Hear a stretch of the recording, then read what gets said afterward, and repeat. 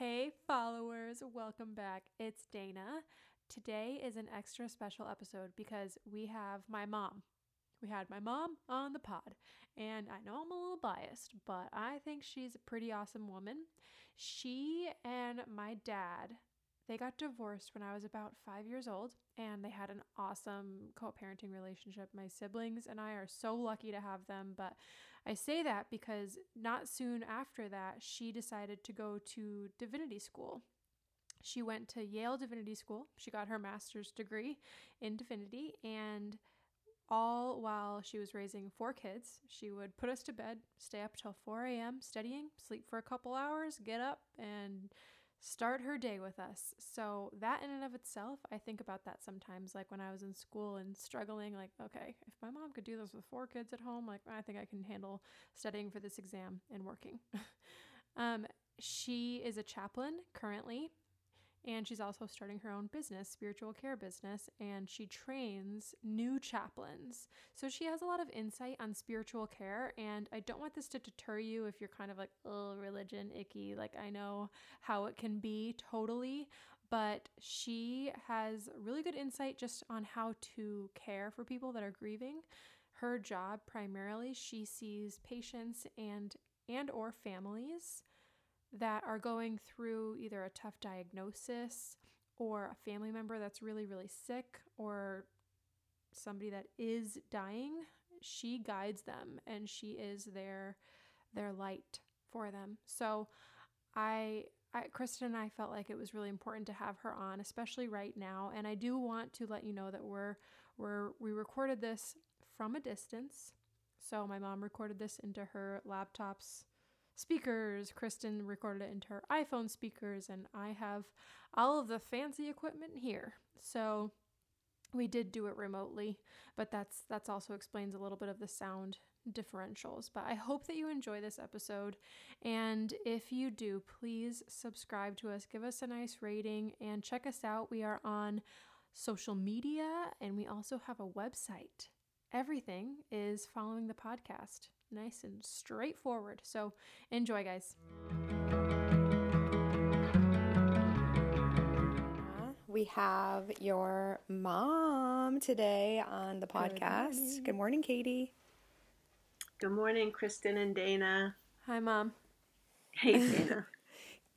Katie, is it okay that I use Katie, or should I say Mrs. Wilcox, or? No, absolutely, Okay, Katie. just want to make sure. Absolutely. It makes it easy to know who's talking because I'll refer to you as Mom, and There you Kristen go. will refer to you as Got it. Katie. Perfect.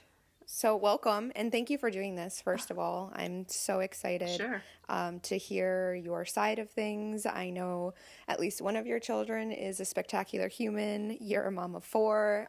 You also have a very interesting career that I think Dana and I were super excited to have our listeners hear about because of the time and where we are in our society. So, Dana, do you want to jump into some of that? Yeah, so we kind of, when Kristen and I first were planning this podcast, we wanted to have you on just because you are a chaplain and you're in the spiritual care realm. And I think you do a really good job of chaplains are non-denominational, right? And you do a really good job of making things not very strict when it comes to religion. And I mean, that's sort of the church, at least that you raised me in. But we wanted to bridge the gap for people between religion, spirituality, and just none of that at all. Like if people feel like they have no spirituality or no religion at all, I know you've run into that in your career. So I wanted to start where kind of it all began, which I guess it all might have began when you switched over to South Church. What do you think, Mom? When did it all start for you? My path towards becoming a chaplain, when did that begin? Yeah. I think it really began with the sudden death of my mom because my mother died of a heart attack when I was in my 30s. And so I had some religious teaching. I had a religious upbringing. My dad was a Catholic and my mom was a Lutheran. And so I went to church every Sunday, and I had a religious upbringing. But when my mom died, all of a sudden I needed to know, where is she? Or, okay, I was taught there was a heaven, but is there really a heaven? And what does it look like if there is? And I just started questioning. I had a million questions really centered around my mother. Where is she now?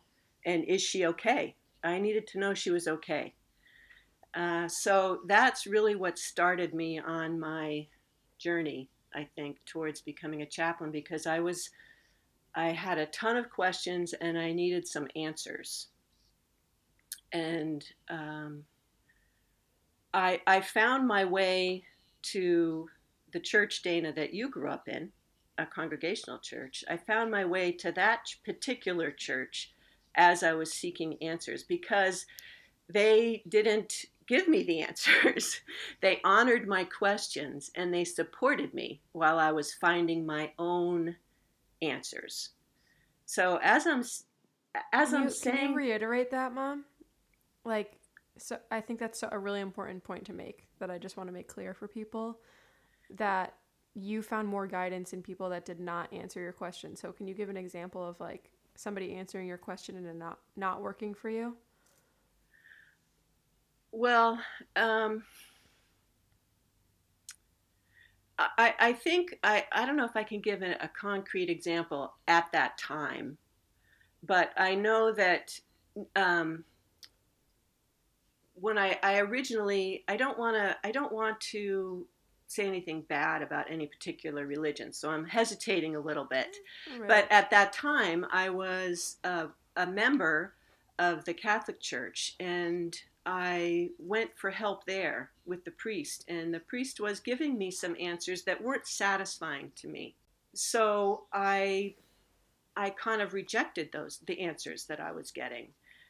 But I still had this deep craving and yearning for some kind of answer of where is she and is she okay? And so, because I was getting the same kind of answers that I got as a child, and now I was an adult, and I needed a more, I don't know, a deeper kind of response, I guess. And so I found my way. I had always heard about this other church, the congregational church that you were raised in, Dana. I had always heard about it, and it sounded similar to the kind of church my mom had gone to, which, you know, she was Lutheran, and it was more of a fellowship-oriented kind of place.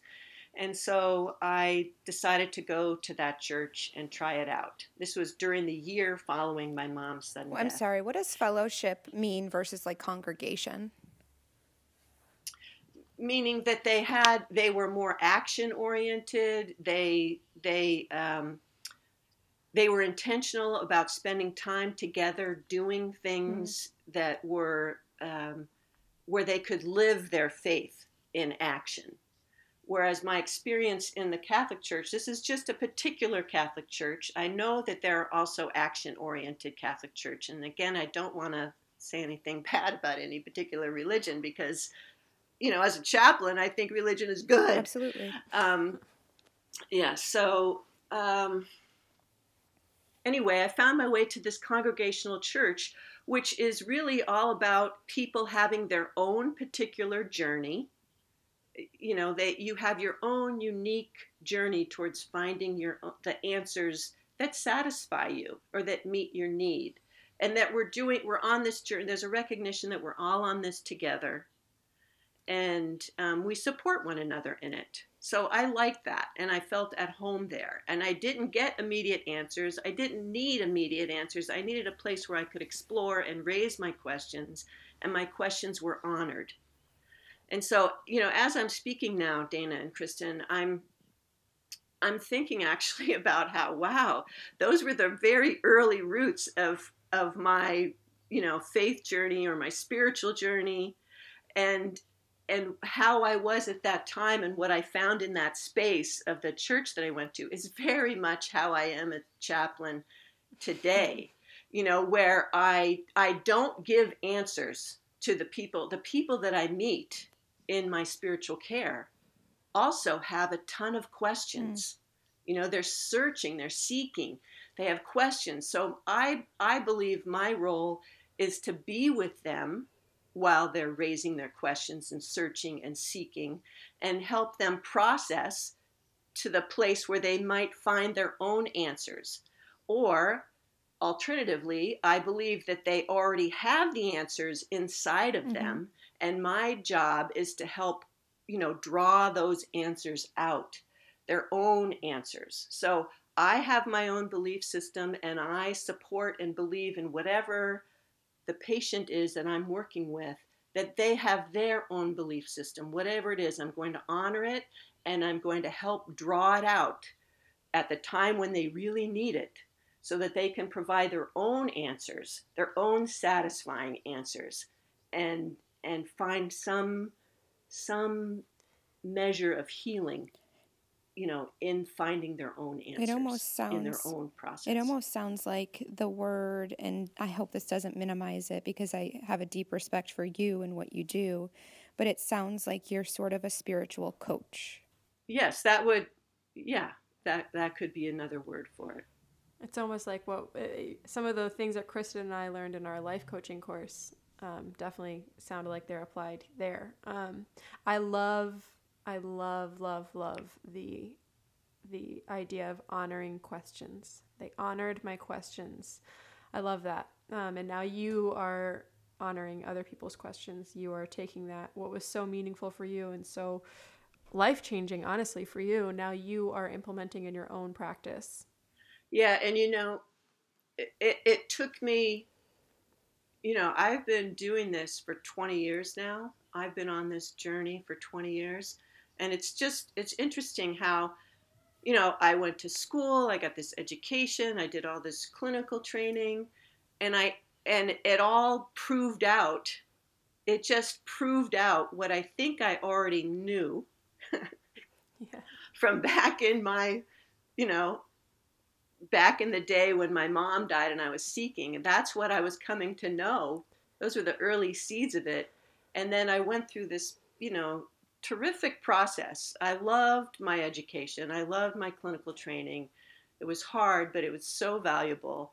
And now it brought me to the same place of, now I'm helping others in the way that people helped me back then, honoring me and my journey and my questions. Yeah, I want to also talk about that because this is something that I, as your daughter, am super inspired by. The fact that, so before I say this, I want to let people know my parents are divorced, but my parents are model divorced parents. Like, I was so lucky that you and Dad were very strict about your relationship with each other as it related to us. So when I was raised, I literally thought that my parents were best friends. My dad was over all the time. We would go to my dad's all the time. He was there for every holiday, birthdays, all of that. So I don't want this to sound, but the question that I'm asking, the event I'm bringing up, I don't want to have a bad connotation with it. But I also am extremely inspired by how you dealt with it. So you and Dad got divorced when I was about 5. And soon after that, us 4 kids primarily stayed at your house. And you went and got your master's degree in divinity at Yale University. Well, you were a single mom with 4 kids at home, and I didn't know this until later in my life that you were staying up until all hours of the night, sleeping for a couple hours, and then getting us ready for school, and then you going to school yourself. So Can you talk about that a little bit? Because I think it's very inspiring. People say to me, how did you do that? And my first thought is, I have no idea. But truly, I think I did it. One way I did it, first of all, is that I just was very passionate about doing this work. And so it's that passion that really carried me through, that got me to the place where I was doing the work and can do the work. But I do recall when I first went to school, I started out slowly. I took 2 classes. It was the Master of Divinity is a 3-year full-time graduate degree, where if I was going full-time, I would be taking 4 classes a semester. So I started out taking one. First, initially, I took 1 class because I hadn't been in school for 20 years and I didn't know if I could read or write anymore because I was a mom of 4 kids. And, sometimes when you're a mom of 4 little kids, you feel like your brain is a little fried. And so I wasn't sure that I could actually read and write at the graduate level. So I took 1 class and I just loved it. So then I applied to Yale and was thrilled that I actually got in.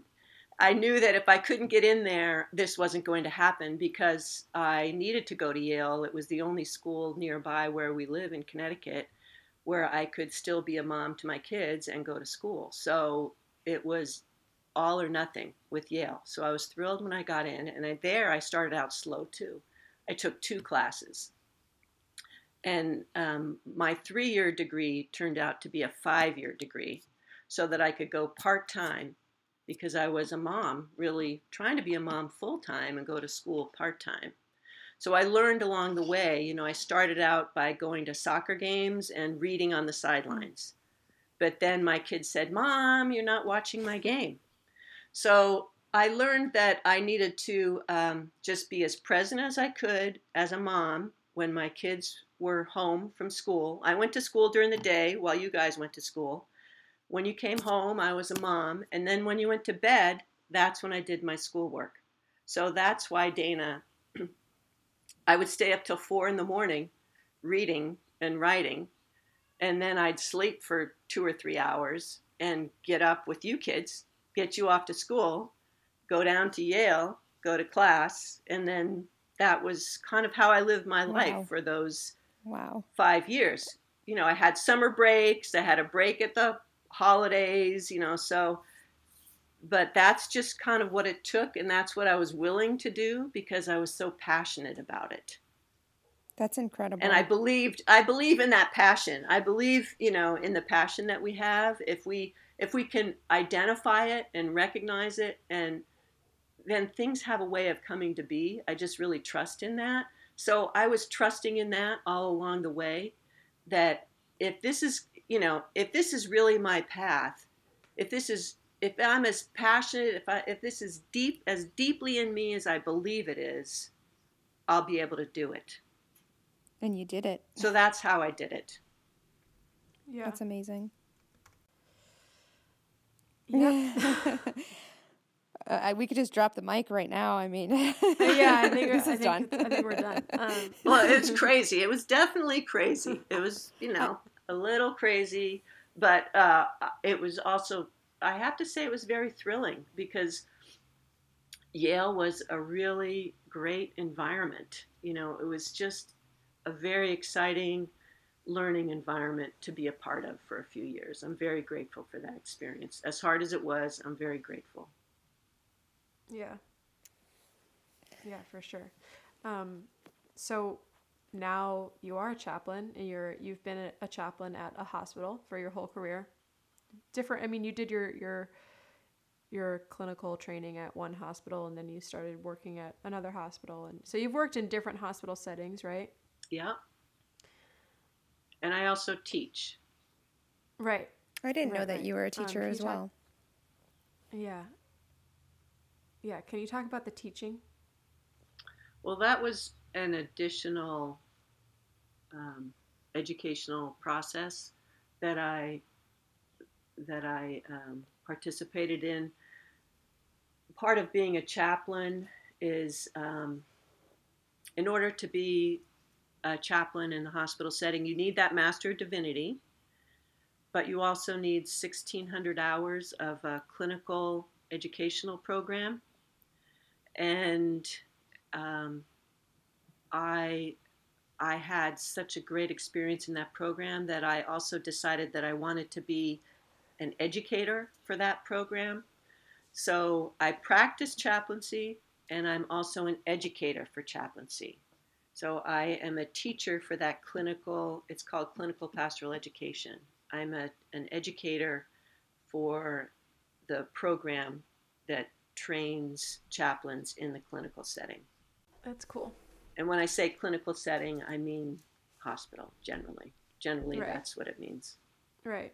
So now we're in this time in the world, in our history, where a lot of people are saying and agreeing that we're in a worldwide trauma. There's a worldwide trauma going on right now. We're all kind of grieving together. And I listened to Brene Brown's podcast the other day with, oh gosh, I forget his name, but they talked about grief, and I'm sure you know this, the guy's name, Mom. But they talk about grief and the stages of grief and how he added the stage of spirituality, or not spirituality, I'm sorry, finding meaning in your grief. Oh, good. And I felt like that really is where you sit, is in the meaning part. Mm-hmm. I feel like that's it generally where religion sits, is, we have the anger, denial, all that stuff. I can't remember the others, but the meaning piece, I think, is what you run into. I mean, correct me if I'm wrong, but that's what you run into at your job quite often, is people that are dying or family members that are losing somebody that they love, going to you and looking for meaning. Yes. So how do you navigate that? I define, and I think a lot of chaplains would define, spirituality as a person's search for meaning or purpose and connection to something outside of themselves. So in my work, I'm working with the assumption that we all have a spiritual life, just like we have an emotional life, an intellectual life, a physical life. So in the spiritual life, spiritual care is about care for the meaning or purpose that someone has in their life, or that they might be searching for it if they've lost it. And I'm also concerned, and I care about whatever someone might be connected to or disconnected from, that could possibly help them. So meaning is you're right, Dana, meaning is a huge part of my work. And right now, I think we're probably all searching for what does this COVID pandemic mean? What does it mean for us as a country, as a world, as an individual, as a family? What does it mean? Those are the, and again, in my work, I can't answer that question for anyone. I can't answer it for you, Dana, or for you, Kristen. You'll have to find your own meaning, your own answer to this question. What does it mean for you? But I can work with you as you're processing and trying to find that meaning. It's so interesting. And it sounded like your journey was, first you wanted to find answers. And for me, it seems, for me personally, I like a black and white, like, give me the answer, right? Like 2 + 2 is 4. Yeah. I want the answer. Tell me. So it does seem like you may have people like me that are like, aren't you supposed to tell me what this means? How do you how do you meet that resistance maybe in someone like myself who's saying, well, you're supposed to know, you're a chaplain, right? How do you guide them through that process of frustration? Well, I'm glad you raised that question. So I think sometimes this is where my experience, I think, comes in working with people. I try to make an assessment as to if their search for questions or their search for meaning, their search for an answer is seems like a healthy one and that they're going to be able to find their way to an answer, then I'm going to be with them as they're processing that. But if they're in such a place that there's a desperation about it and it's not a healthy quest anymore, now it's a really anxiety producing quest, then I am going to use my, and I'll put in quotes, authority. I do have a certain authority as a chaplain, and people do look to me for maybe some answers, or I like to say some wise counsel. And so I don't necessarily provide a specific answer, but I'll explore with them what some options are, and I might give options of what things could mean. I might provide, A, B, C, D, E, F, G as possibilities, and then say, what do you think of that? Does any of that make sense to you? Or does any of that help you? So the only time I provide a specific answer is if I know a person's particular belief or belief system, and I know that that belief system answers a question in a particular way.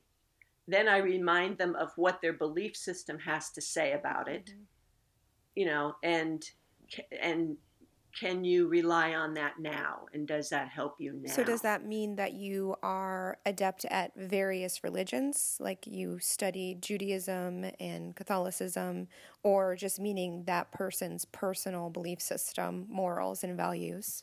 I'd say it's a little of both. Okay. So I studied in divinity school. When one goes to divinity school, the Master of Divinity degree is you're studying a particular religion. So for me, I studied Christianity, but I've also taken some other classes in other religions. So I feel like I know Christianity pretty well, and I know some of the answers or what the faith teaches. I'm also ordained, so part of being ordained is you are to be able to, that means you can teach the faith. The faith has recognized you as someone with the capacity to teach, that's trustworthy enough to teach, say. The faith recognizes that. So I will answer, according to a faith that I might know. And if I don't know an answer, I'll go look it up. I'll go try and find it. Or I'll ask the person, what does your faith have to say about it? What did you learn in your upbringing? Or what does your belief system now have to say about it? So you don't have to have a particular religious tradition. That's why I'm careful to always say, I always use the language of belief system. What is it that you believe, or... I like that, yeah. Yeah, I know you've mentioned to me before too, like people that come in and they might be dying and they want the chaplain to come and they say, I was raised this way, but I haven't practiced religion in 40 years. I haven't been religious. I haven't really believed in God. But now I'm dying and like, what's going to happen to me? And I think that's like, if somebody asked me that, I would be like, how do you navigate that? Well, this is where, this is where I can speak from the perspective of Christianity. I feel like I could speak more boldly from that place, where I can affirm what the faith teaches, that there is life after death. And a lot of times people actually, they have, when they're highly anxious, they've forgotten what they know. They've forgotten what they already know. That is so true. So my job is to help them recall what they already know. So having me say that to them, remind them what the faith teaches, I can see them go, oh yes. But then they might still say, but really, because I had that question too, but really, is there life after death? I had that question with my mom. And then sometimes I will say, well, have you ever had the experience of a loved one that has died? had an experience of their presence in your life? And most people say yes. And so that is actually very calming for them too, because that reassures them that, there must be some life after this because I've experienced them with me. And they also get a sense of calm with the notion that they're going to see them again, the loved ones that have died. But yeah, Dana, those are hard questions. And they're very important questions. They're the questions, So honoring that, Yeah, honoring they are the questions. Honoring the questions is huge. Yeah. Well, I wanted to bring in another aspect of your role as chaplain, and I think it applies to what's going on right now, because I know you've mentioned it to me that you are also the bridge between the patient and the nurses and doctors sometimes of comfort and the patient's needs, and bringing in a phone so that they can call their loved ones if they can't be in the room with them, and doing things to make sure that the patient and the family are feeling supported by the hospital. So can you speak to that a little bit? So hearing you talk, what I hear in what you're saying is I'm connecting. It's that connection piece again. I don't want the patient to be in the room all alone by themselves, right? Because we have a need for connection. So, sometimes the patient might tell me about something that's going on for them internally, or they may even say, my mother died last week, or I'm going through a divorce, or they're going through a particularly hard time, which I believe is going to impact their health, and their ability to heal. And so I will say, have you told your doctor that? Because they need, and so then I might go tell the doctor if they haven't, did you know that they lost their loved one, or that they're going through a divorce? Because I'm helping the doctor understand, a whole picture of the patient. They may not have told their doctor, and that's important information. Or if they haven't told, a lot of times patients don't tell their loved ones how sick they really are because they don't want them to worry. And so because I believe so strongly in the need for connection, I will really encourage and advocate for this patient to tell their family what is going on so that they can get the support they really need. The family needs to know so that they can support them more fully. So I will encourage and advocate for the patient to tell the family, and I will sometimes facilitate a conversation with the family and help them and give them some language if they need help with language. Well, how am I going to tell them? I've had parents say to me, how do I tell my child that I'm going to die? Things like that. So that's the connection piece that I'm working with. And I'm an advocate for that connection, for that patient to make that connection so that they can get the support and the help they need. So one of the things that I was curious about, I have a general understanding of what a chaplain is or does, and I'm getting more information as we talk. But how, it sounds like you work with not only the patient, but also the family. And my understanding is, I guess it's probably what movies and media has put in my head of a chaplain, is it's usually someone very close to death, that somebody comes in and, makes their passing smoother and reminds them that God is with them.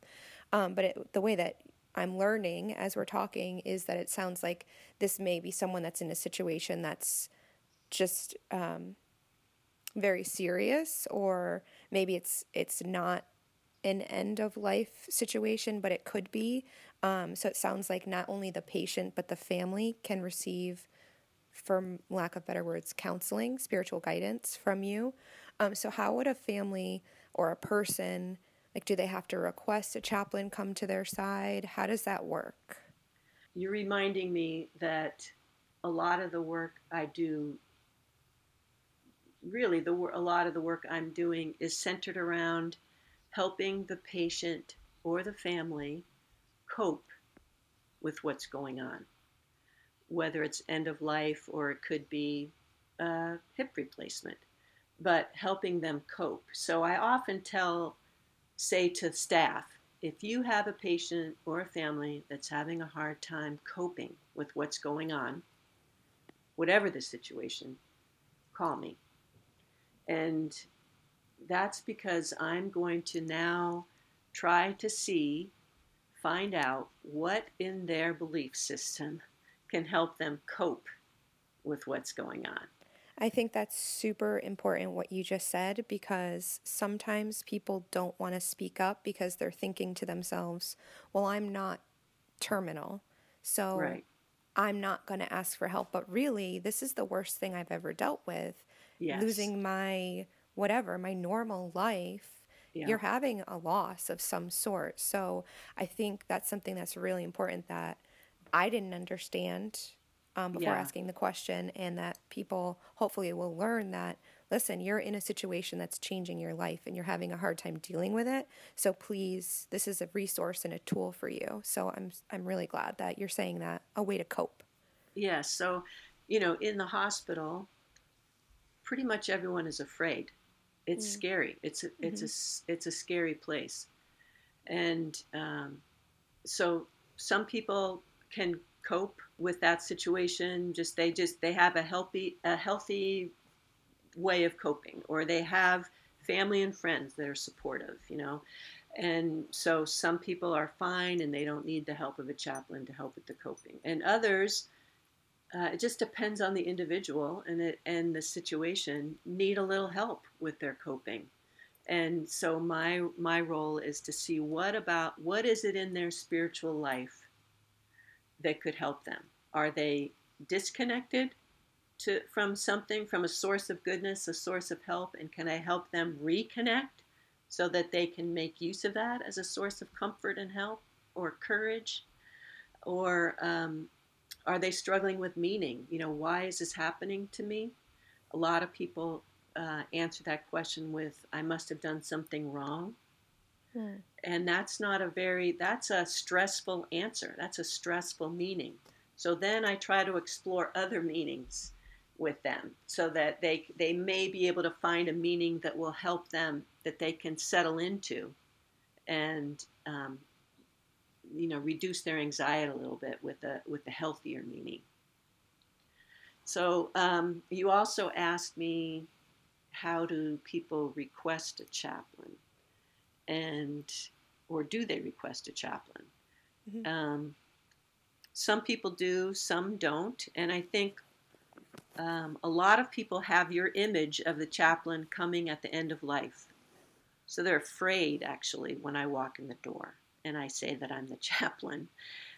That's something that I'm up against all the time, is trying to, I say to people, I'm the chaplain, but don't let that scare you. And then I have to explain a little bit about what I do so that they know that it doesn't mean, that they're about to die. I'm there really as a support. I often say I'm a support person, because I am. I'm there to support them and to encourage the use of their own beliefs to help them cope. And so I think, right now in the hospital and in our community, the anxiety is through the roof, right? Absolutely. Yeah. And so what is it that each of us has, that we already have, that we've had all along, that maybe we used before to help us cope, that we could use right now to help us cope? With the anxiety so high, we forget what it is we have. So I think that's an important question, for now, is like, what is it that you've used before? What is it that you already have that you have used before this pandemic to help you cope? And can you do it now? Yeah. I'm having a little trouble with the word cope, because the word coping mechanisms come up, and some ways to cope are, and maybe this sounds like a judgment, are not healthy. Correct. So there's almost like a double edge to that, where I know that the intention of what you're saying is 100% pure, but that question can be turned with certain personalities. Yes, I'm asking that question with the assumption that there's an assumption there that, yes, I'm talking about healthy coping. Right. So when you have those conversations, you're again assessing like the urgency and the answers and the type of answers that you're receiving. So it's not just a general question. You go with a back and forth and you pull out the best possible scenario for that person. I often say, have you ever felt a sense of peace or calm in your life? Mm-hmm. Okay. Yeah. Yeah, I don't say, what have you, this is good, Kristen, this is good clarification. I don't say, what is it that you've done in the past to help you cope? I do get more specific and say, have you ever had that experience of feeling peace or calm? And what does that look like? And pretty much everyone has an answer to that question. I think that's super important right now, is everyone that hears this, or everyone in our country right now, is feeling some sort of way about this. Some people feel happy one day and then not the next, and so on. So just those lines of questioning that people can ask themselves right now is, what's maybe something that you've dealt with in the past that's, not maybe a trauma or an unfortunate situation, and how did you find the peace? I love that you said that. How did you find the calm in that? I think that's a great question we can all ask ourselves. Yes, and it's not even that they had that experience when they were going through something bad. I mean, it's just, have you ever felt a sense of peace or calm in your life before now? Now I'm talking about when I'm in the hospital, but this definitely relates to this situation that we're in now with this pandemic. And so most people, the great majority of people, have an answer to that question. And they say things like nature. A lot of people say nature. A walk in the woods. Yeah, sitting at the beach. And so when I'm working with a patient in the hospital, they can't go for a walk in the woods and they can't go to the beach. But we talk about, can you go there in your mind? And or they'll say poetry. I've had patients talk about poetry. So then I'll get them the poetry that they like.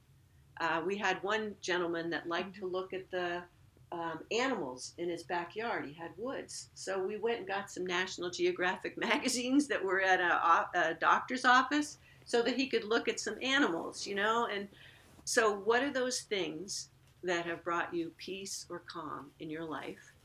And let's do them now. I'm over here smiling like that. I could just picture this man being lit up by National Geographic magazines, like that's just this little light that you helped with, and it just feels really, really nice and peaceful. Yeah, we have to encourage that, So once they've identified it, then my job is to encourage that and support it and facilitate it. And then on the next day, if they've forgotten again, I can remind them. Well, remember, you like walking in the woods. So that's what we need to do for one another, because we forget these things when we're worried. Do you think that your training as a chaplain has helped you with being a mom? Oh, absolutely. I thought that was probably an obvious answer, but can you speak a little bit more about that and 100%. Yeah. I don't know. Yeah, this was a question for Dana too. Yeah. Well, she's all right. Yeah. As a mom, I think, we're with each phase of our children's lives, like my children are all adults now, but with each phase we have to kind of learn all over again how to be a mom of this new phase.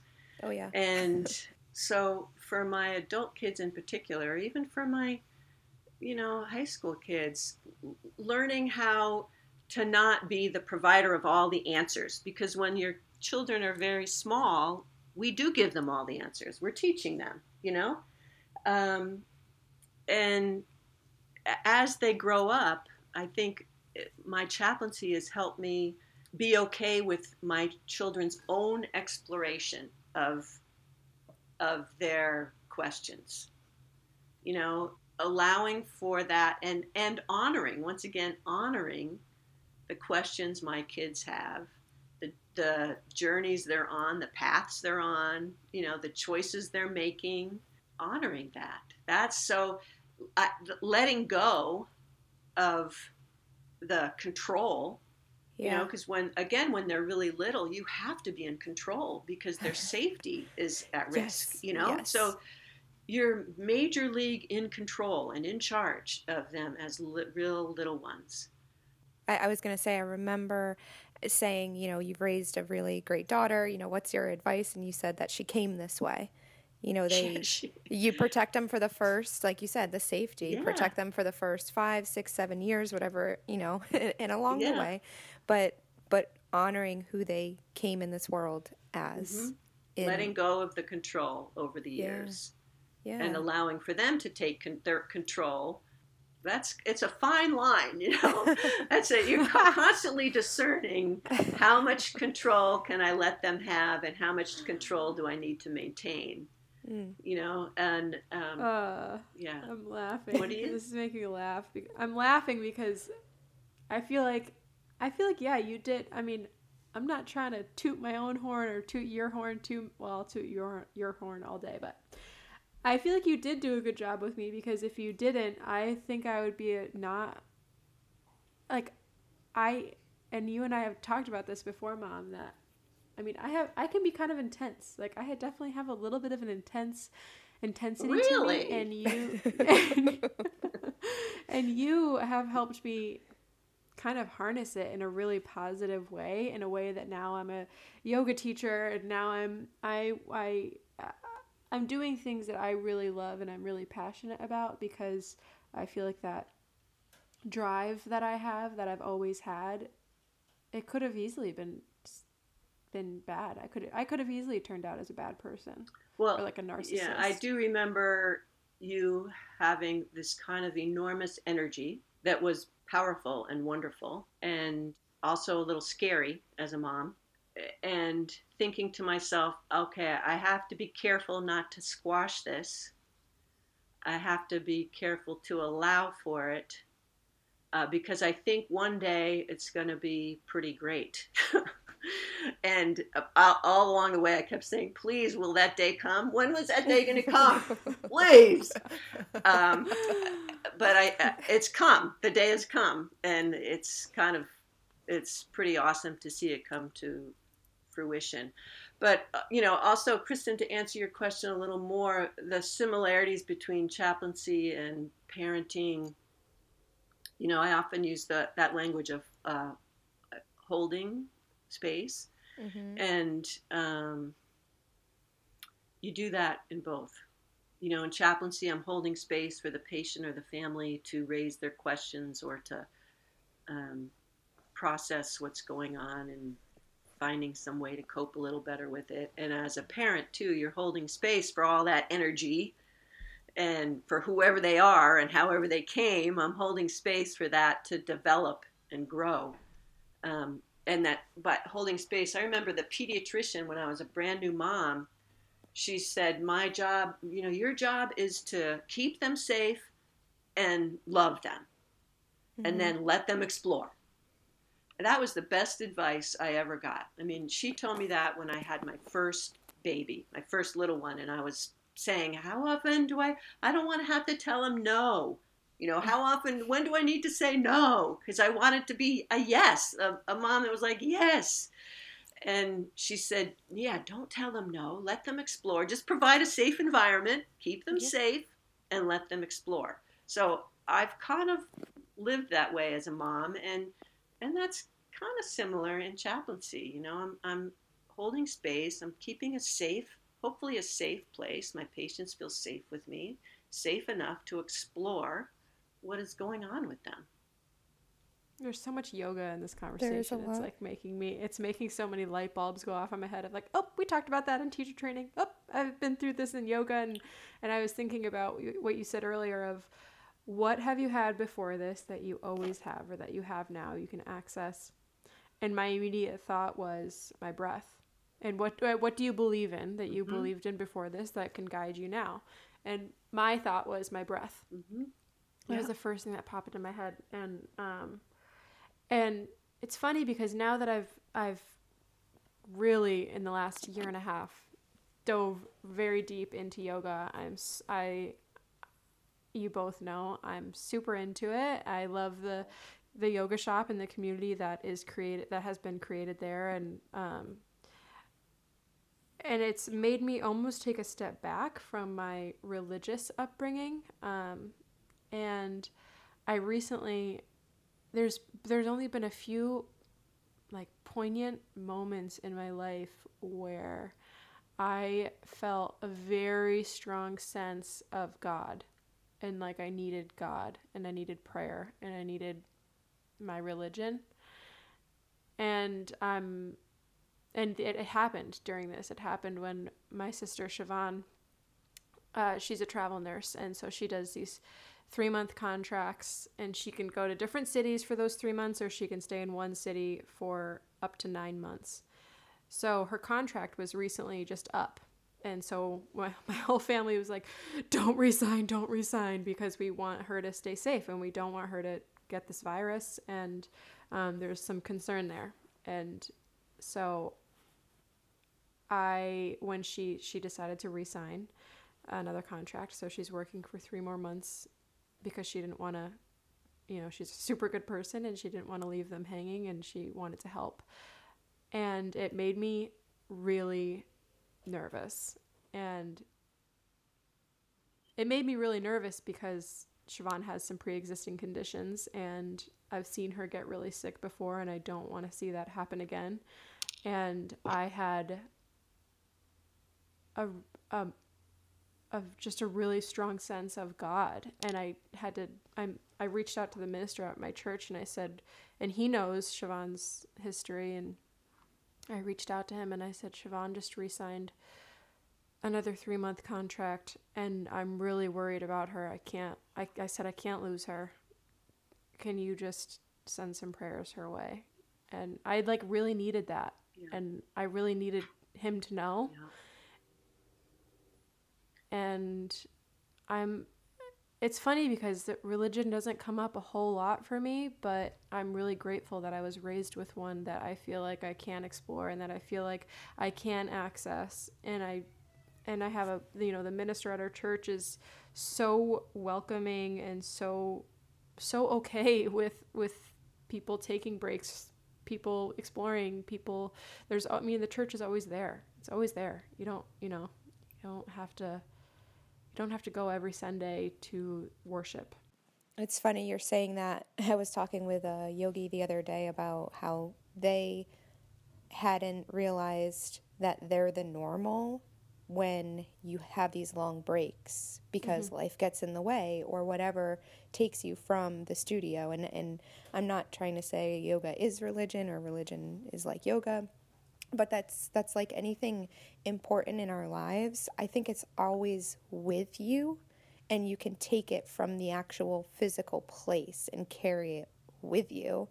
And it's nice to have those gathering places when it's safe to do that, right? And a place to go back home and soak it in, but it's never not with you just because you're not physically there.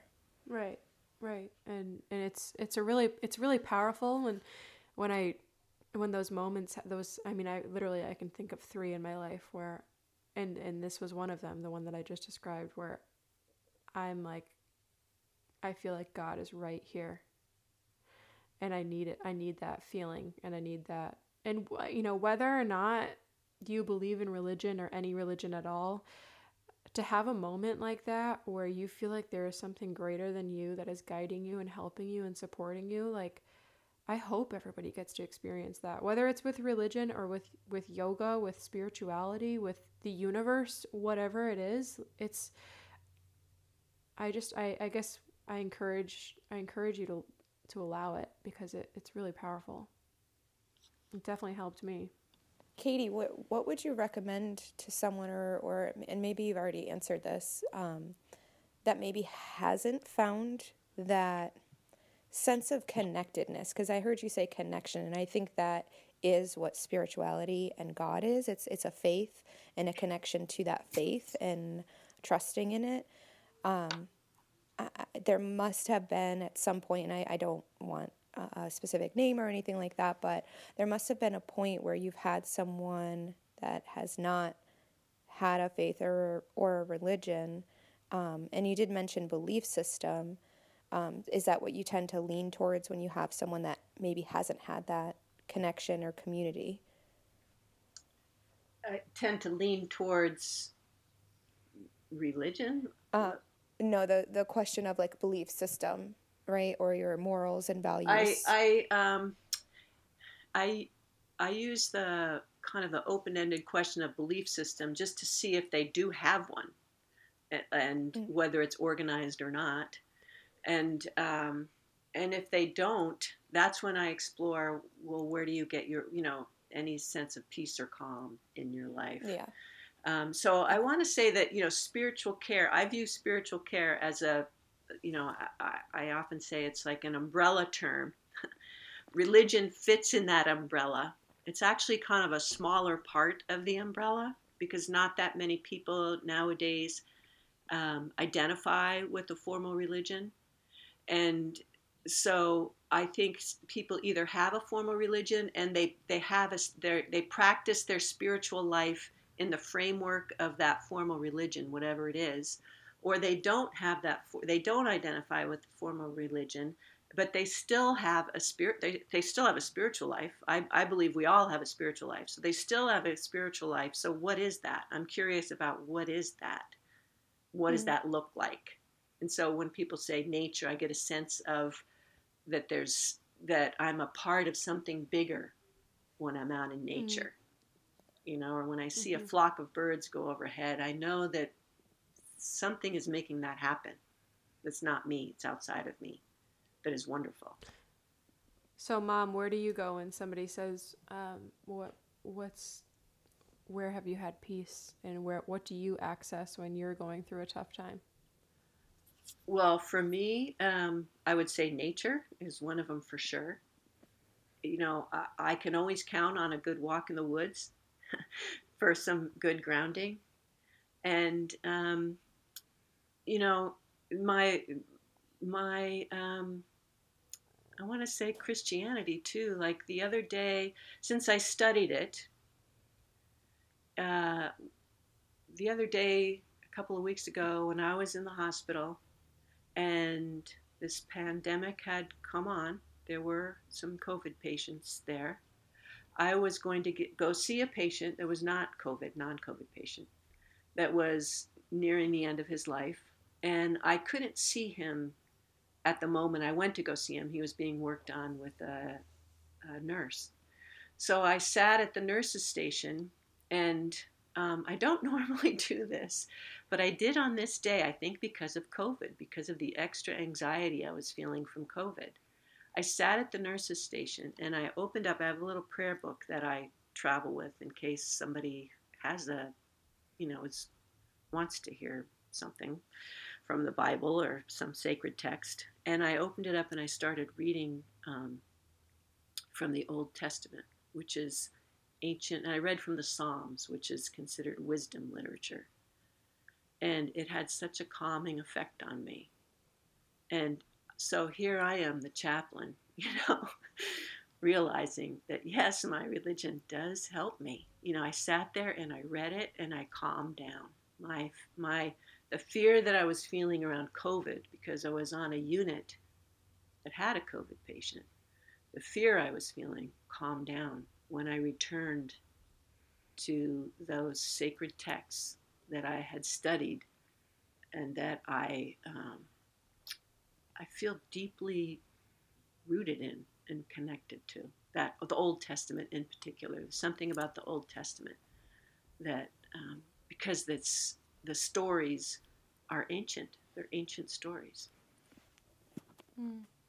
That's nice. That's beautiful. Yeah, that, I mean, even just looking at it as a text and forget the religious connotation, right. Forget the fact that it birthed this, some major religions in the world.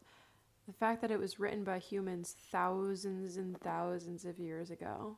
Yeah, and it still resonates. The stories. That's connection right there. Yeah. That's connection with an ancient, Yep. We're all connected. That's right, Dana. Yes, yes. Sing it, sister.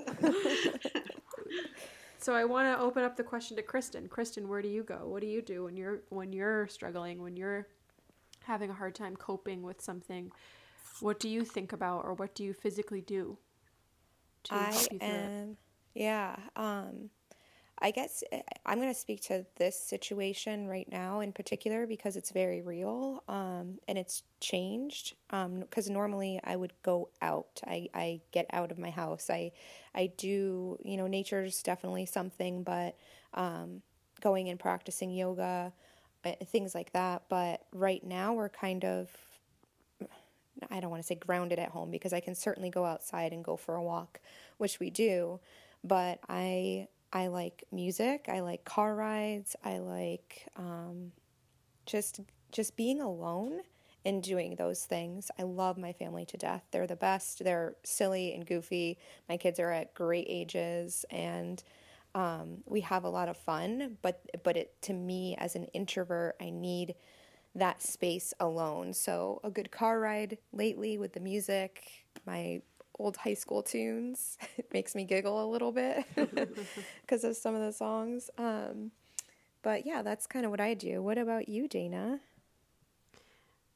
I think my breath is probably my greatest tool when I'm struggling. And it's funny because I used to have pretty bad anxiety, and my brother and I had similar symptoms of anxiety, that in the sense that him and I both, the way that it showed up for both of us is that we would feel like we can't catch our breath.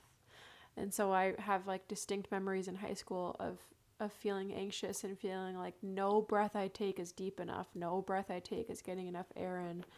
And now I do yoga, and now my breath is my greatest asset. And when I'm feeling like yesterday, I felt so anxious all day. Honestly, the last 2 days I woke up anxious, and I felt it all day, both days. And I had to really hone in on my breath. So I think my breath is really what is my saving grace when I'm struggling. That and I think about Vermont. I'm so grateful that I was raised going to Vermont. My dad would take us to Vermont almost any weekend in the winter that we were with him. And so I have a deep love and connection to Vermont. My dad lives there now. One of my brothers lives there. And so I think about being at my dad's house or being on my brother's property, which are both beautiful. They both have beautiful views. So I think about that. So now I know when Kristen is having a tough time, I can say, when is the last time you went for a car ride and listened to music? Or I can say, saying out loud. Yeah, I can say to Data, what about your breath? Or can you take yourself to that view in Vermont? You don't have to physically be there, but you can take yourself there in your mind. Right. I just immediately feel better now that you've said that. Like, I wasn't feeling particularly anxious or anything, but when you just reminded me of that, sometimes hearing it outside of your own head feels nurturing and calming. And thank you, Katie. Yeah.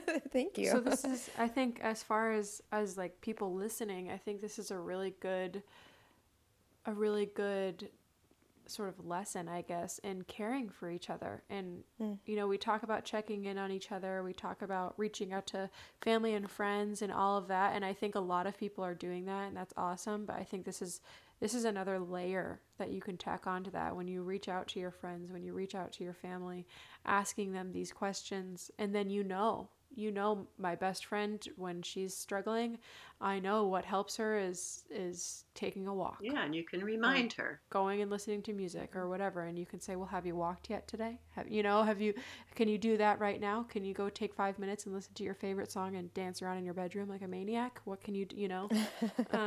So I think that's very relevant. And yeah, I think it's funny because go ahead. The question of what has brought you peace and calm before, or have you ever felt it before? You know, have you ever felt it before is a really important question, and then supporting that in one another. Mm-hmm. So right before we had kind of started this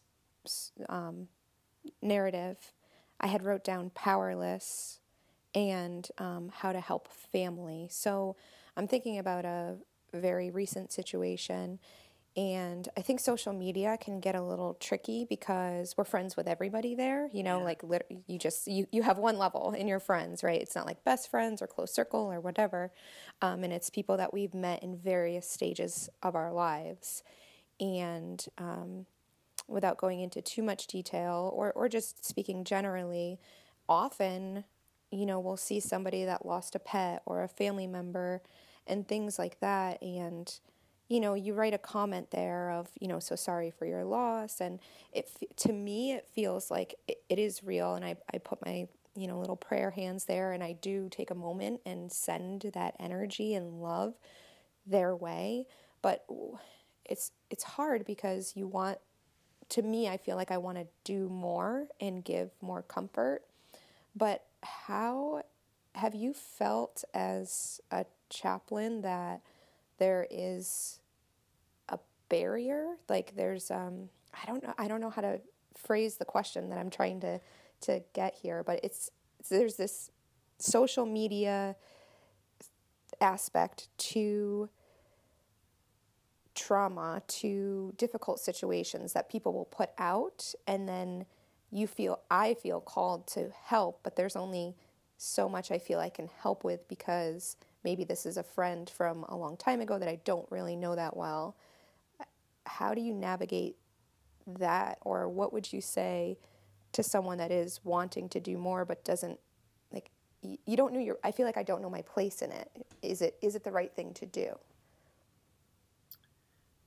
Does that make any sense? Does that make any sense? To be commenting in social media, to be showing support and... Yeah, like there's definitely it's easy to put a comment, right? Yeah. But what action from there feels appropriate is a hard thing to navigate as like, should you be reaching out personally outside of social media? Yeah, there's sort of that aspect to it. Yeah. I want to say right off the bat, yes. Yes. But that's a big, broad, general question. So generally, a response, I would say, is yes. We should always be trying to reach out and support one another because we need that connection. You know, so, but the question, if you talk about a particular situation, that's where it becomes more unique, right? So it kind of depends on the situation and the relationship, I think, that you've had to decide what to do next. So it's hard for me to give a broad answer of this is what you should do next. I think you have to go on an individual basis. I think, yes, the broad answer is yes, you should always do something next. Yeah. Yes. You can do no harm by caring about somebody, right? I don't think generally.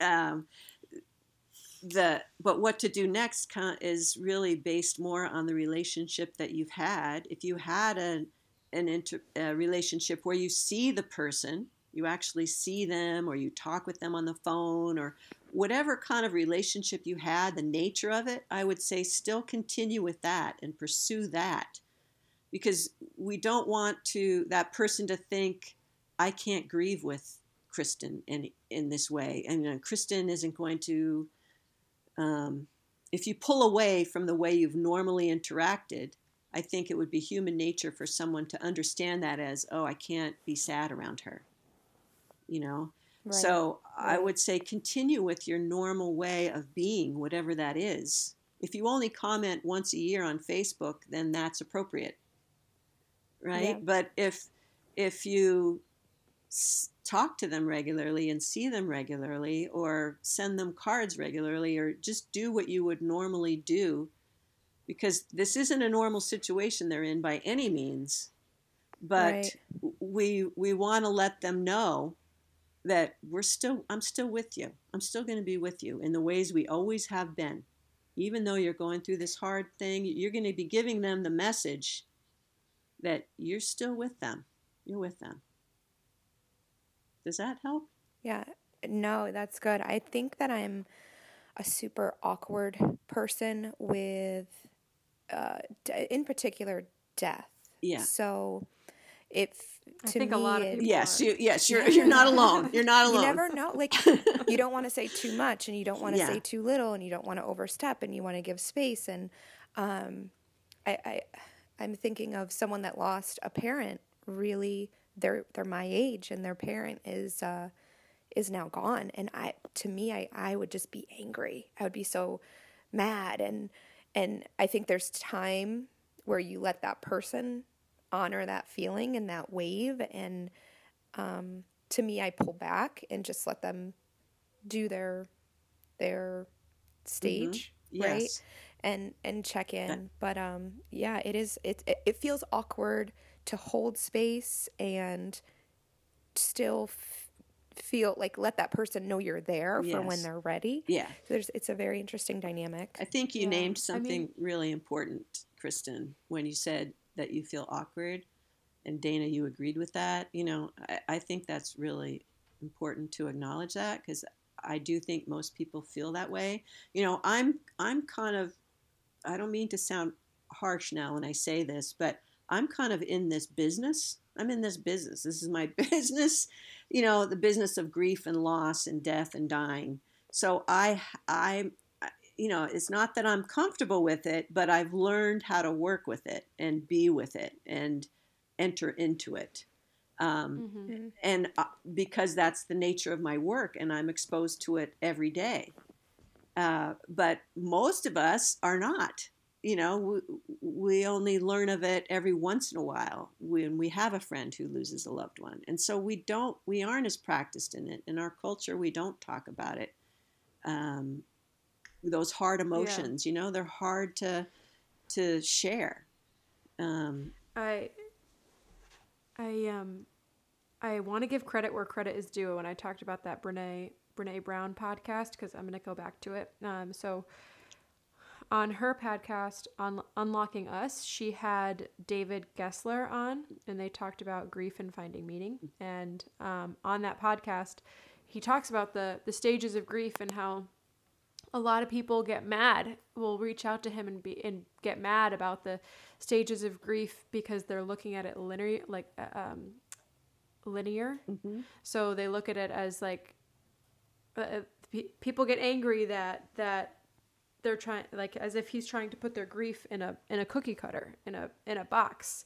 And he talks about how it's never in a box, and people just, it's something that a lot of people struggle with talking about and conceptualizing, and it's icky for a lot of people, So I think that resorting to feeling like anger or feeling upset when people do try to categorize your grief, I think it's because a lot of people don't know fully. I don't know how I'm trying to say this, but people don't. It's something that we're not super comfortable talking about. We're not. It's not common. It's not a common topic that we're all like, let's just sit down and talk about grief. Let's talk about death and dying. Like, that's not something that we as humans discuss regularly, unless you're my mom, or David Kessler. the thing that I think one of the interesting things about grief is like it's universal. We're all going to experience it. If we haven't already, we will at some point in our lives. And right now, we're probably all grieving because we've all lost a lot in this pandemic. But so it's a universal experience we're all going to have it. But the flip side of that is, it's also very unique and individual. And each person is going to grieve in their own way. And so one of the hard parts, I think, about how do you be with someone grieving is that very fact that everybody's going to do it in their own way. And so, again, we need to honor whatever, unique grieving path or journey a person is on. Acknowledge it, recognize it, and also as an individual, I have to be careful, that I don't have to fit into a cookie cutter book description of grief. I can't. I'm going to have my own grief process, and that's actually something I learned when I grieved my mom's death. I learned that I had my own process. People couldn't tell me how to grieve, and I had to just grieve. I had to enter into it and grieve. That's the way I think we heal with our grief, is when we actually enter into it. So I think, Kristen, that's maybe another suggestion as something to consider with your friend is she or he is going to have their own process, and I'm just going to hold space for it and honor it, whatever it looks like. Yeah. I think, I don't know, Mom, you can correct me if I'm wrong, but I think one of the things that's made me a better person, a better friend when dealing with my friend's grief or my friend's loss is tapping into my own experience. I haven't lost a family member that's super close to me, but I've experienced loss in other ways. Like when we had a house fire, and that was a huge loss for us, and it felt like the whole community, I felt supported by everybody. People just came out of the woodwork and were helping us, and were making sure that we had like Band-Aids, like when you don't think about like random things you need, like Advil, like you don't think about those things when you're going through that. And so it wasn't a loss of a parent, it wasn't a loss of somebody that I love, but it was a loss of my childhood home. And it was really meaningful for me to have people that I hadn't talked to in a while just show support, by whether it was by just giving us a first aid kit or by just saying, let me know if you need anything, I'm here. And saying it in such a way that I believed them that they're there for me. Yeah. So I don't know if it's incorrect to kind of tap into my own experience when I'm helping somebody else, but I think it can be really meaningful just to say, I'm so sorry, and I'm here. Like I'm here for you. Yeah, those are really important words to say, and those are the only words you really do need to say, I think. Hearing you talk, Dana, you're reminding me of a book that is very important to me in my practice, called The Wounded Healer by Henry Nouwen. People in my work know this book. It's a very accessible book. It's a small book. Henry Nouwen's a theologian, and he talks about one of the phrases in his book is, the only way out is through. So he's talking about grief. The only way out of grief is to go through it. Unfortunately, we have to go through it to get out of it. And then he talks about making use of it once you're through it. And just what you described is making use of it. You had this experience of loss yourself. You know what that feels like. You know how much it meant to you to have people help you. And so now, you're making use of that experience, your own grief and your own suffering. And when you say, I'm here for you, you can say it with real meaning and with real depth, and people will get it. You don't have to say, I'm here for you because I know what it's like to grieve because I had a house fire. You don't even need to say that. Right. They just will know. They will know that you know. Right. By who you are and the way you express it and the way you say it. It's authentic and real, and they'll know it, and it will help. So making use of it, making use of this experience of grief, as painful and as hard as it is to go through it, you can make use of it in your life. And, it makes us a much more compassionate people. I think that's how I became the compassionate person I am, is I've learned how to make use of the grief I've experienced. Right. It literally changed the course of your career, because what were you doing before 33? Yeah. You said you were when your mom passed. What were you doing prior to that? Yeah, I was a landscape architect. That's complete, I'm thinking of pages, pencil, paper, very finite. Exactly. No people connection. Involved. Right. Drawing. But it was nature. Yeah. I got into landscape architecture because I loved nature. So there's a connection there. I made designs, I created spaces in nature as a landscape architect. Do you think that any piece of that is part of your chaplaincy now? I know that's a weird question and a very strange bridge. No pun intended. No pun intended. I like it. But I do feel I've said this before, reasons and seasons for everything we've done in our lives. And maybe it was just the tenacity to get through school. But do you think any part of that job, I guess, or career that you had helped you in what you're doing now? Yes, and I have thought about that over the years. And in landscape architecture, you have to look at you're creating a big picture. You look at the big picture of a landscape, and you're considering all kinds of elements in the landscape. And everything you do has a purpose. Each plant you place, there's a reason for it. And I think in chaplaincy, a lot of times, I have to look at the big picture. And in healthcare too, I think we talk a lot about the whole person and looking at the big picture of the whole person, and also valuing each element or each part of that person.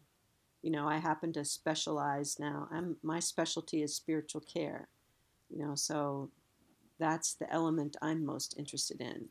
But it's a part of a whole. It's not just the one thing of a person. It's a part of a larger whole. And I think finding beauty. I finding beauty in the landscape. I find beauty in each person I meet. The one thing I like about chaplaincy is I have had an opportunity to meet all kinds of people from every walk of life in every social situation. And there's beauty in each person that I meet. And that's very similar in landscape architecture. There's beauty in each part of the landscape. If that, I don't know, is that making sense? Makes a lot of sense. Yeah, that was beautifully said, actually. She made us mic drop again, Dana. Yeah. If only I could see. Yeah. I know. We're not together, but we are at the same time. Yes, kind of like this pandemic. Yeah. I know. If we can find connection in words that were written down thousands of years ago, we can find connection now with each other. Yeah, and you can see even now, right, with this pandemic, and we have to stay apart, right? We're all staying home, staying apart, but look at the ways people are seeking connection and finding connection and making connection. It's quite incredible. And that, to me, that's the spiritual pursuit. Spiritual that's pursuit. A great word. It's the new game. That's the game of the Let's start it right now. That actually that brings up a. All right, fine.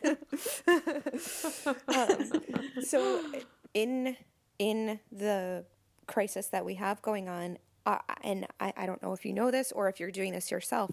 Are there online settings where someone can go to find service, chaplain service, or spiritual counseling, explore their spiritual pursuits, like we just mentioned?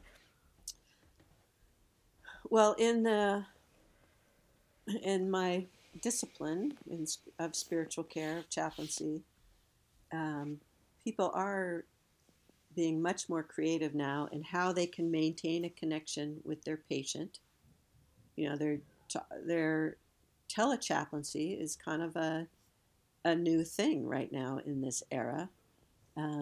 Just like families are video conferencing to stay connected, chaplains in the healthcare setting, if they're not actually in the building offering care, because a lot of times chaplains aren't allowed in rooms anymore because of the potential for transmission of this. We're trying to minimize the transmission of this in the hospital setting. So still trying to offer care over the telephone is one way that's happening these days.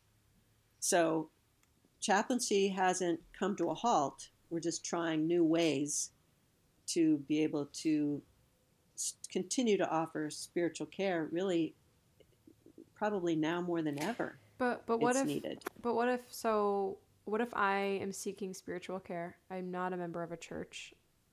Where do I even start? How do I even start seeking that out? That's a good question. And what if going to a church makes me feel like because sometimes people don't like going to church. It makes them feel uncomfortable. They don't want to walk into a church. They don't want to walk into a yoga studio either. And whatever we don't know, fear. How can we take the fear out of starting the journey? Good questions. Oh, we stumped her, Kristen. Yeah, jeez. Took you a while, though. She just got an answer, Yeah, you'll find an answer. Yeah. It's inside of me. Yeah. We just have to dig it out. Yeah. I don't know. I think that this discipline, we haven't moved out of the clinic. We really haven't moved out of the clinic and in the community. I think you find chaplains in the clinic, and I think maybe this will be one of the outcomes of this pandemic, is maybe this discipline will be, find its way into the community more. I don't know. We'll see. I think, I don't know. I'm bridging a little bit of a gap here, and maybe, I don't know what the right word is, but Dana, you have such a connection with spirituality, and you yourself are a life coach. You know what I mean? And I don't want to minimize chaplaincy, but there is this spiritual aspect that I think is very relatable to a younger generation that is less. It's less about like that we're on. My ignorance of a chaplain is someone that you're on your deathbed or your terminal. This conversation alone is shedding light that no, that's not what this is, and there is a pathway to something bigger. We just all have to find it. So there are people like yourself, Dana, that can help spread that word and that message. So the answer is almost within you. You are part of, in my mind, you are part of that answer in guiding people already. You're doing it already, and you don't even know it. Interesting. I think that's true. Yeah. I will say I am fascinated by religion. It is something that's always fascinated me. And I help out at the church. I teach confirmation. And I love that. I love doing that. Mm-hmm. But I wouldn't even say that I'm a super religious person. But I do think there's But you're a spiritual person. I'm definitely a spiritual person. Definitely. Yeah. And nowadays, that's how most people identify themselves. I hear that all the time. I'm spiritual, not religious. And, in my discipline, chaplaincy, spiritual care, we struggle with that, Kristen, the how you have had that. You're not the only one that has that image of a chaplain. And it's something that my discipline is really wrestling with, is how to break out of that in people's minds, and in the culture. And so we're actually are changing some of our language.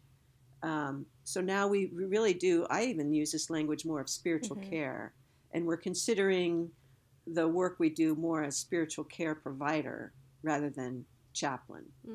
It's a little bit more but digestible. I do think that there are other ways to go about this, like with a life coach.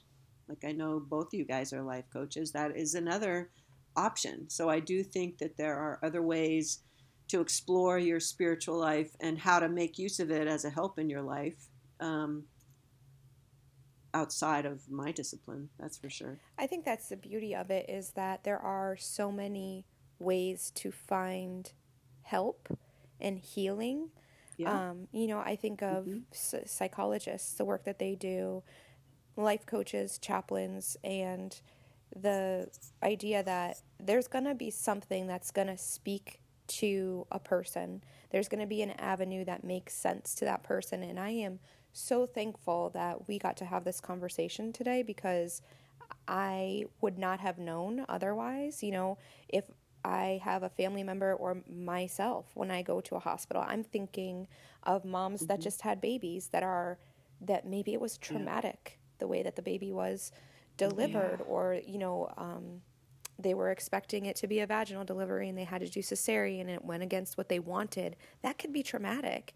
And now maybe a mom in the hospital will hear this and say, I'm a little lost. I feel powerless. I feel fearful. Mm-hmm. I want a chaplain in this room, and I want somebody to help me digest this and find my light. And you're going through a million emotions and hormones when you're in that situation. So hearing that it's not just the ICU unit where you can find a chaplain is huge. I am so grateful that we got to talk about this today. Well, I am too, and I appreciate the opportunity to teach you a little bit about this role, because it is broader than what I think the general public imagines it to be. Mm-hmm. So I appreciate the opportunity to talk about it. Well, I knew you were already amazing, so thank you for proving that once more. And for doing this. Yeah, it's mutual. Thank you. Dana, did you have anything else? Actually, yeah, I do have one last question for you, Mom. I'm curious about families right now that have a loved one in the hospital, regardless of what their issue might be, that they can't be in the room with them because of COVID. What do you have to say to them? How do you think that they can best cope? Oh, that's a really hard question these days. And, this is such an unusual circumstance. We're just not used to this. Not being able to be with our loved ones in the hospital.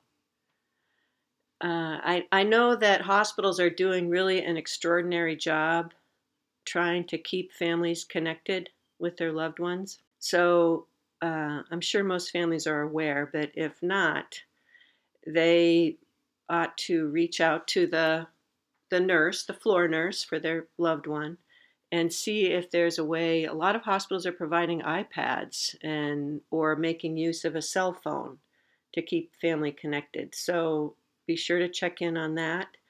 That the nurse, I think, nurses are generally doing whatever they can to keep families connected, because they know how very important that is. And I think now more than ever, families are probably, we're all realizing how deeply nurses and doctors care. And I do believe they truly are trying to fill that void and be that person, that connection to another human being for the patient. So I would encourage families to trust in that and trust in the staff to be emotionally available to their loved one as much as possible. Other than that, I think, a lot of people talk about, a lot of people believe that we're all connected in some way. And so now is a time to really rely on that we're connected even though we're not in the same space. I think we're all experiencing that a little bit. But I think a family is going to have to really trust in that as well, that the love that we have for one another, for our family member, there's nothing that can really separate us from that love. That love, I think, exists, across all time and space. And I do believe a lot of people believe in that. So now might be a time to try to really recall that and hopefully find some comfort in that our loved ones know the love we have for them, even if we're not in the same room with them, even if we're in a hospital bed. So I think we have to call on those kind of things to find some kind of comfort. And then also supporting one another. If you're fortunate enough to have some family members other than yourself that's coping with this, really leaning on one another to get through this. And again, I think that love, it's really the greatest thing we have to sustain us through this time. Does that make sense? Yeah, I love that. That's awesome. All right, well, I think it's time to wrap up. Thank you so much for your time, and where can people find you? Well, I have a web page. I currently am working at the JED Center for Spiritual Care and Education, and there's a web page, thejedcenter.com, they can go to, and my contact information is on there. And that's JED. Correct. The JED Center. That would be the best way. Okay, cool. Well, thank you so much, Mom. Well, thank you so much. Thank you so much, Katie, for taking the time this morning to enlighten myself and Dana and, of course, our listeners. And listeners, if you want to know more, you can check out our website or our Instagram and reach out there at Following the Podcast. You can connect with Katie or ask more questions there, and we'll see what we can do to get you your answers. Thank you so much for tuning in.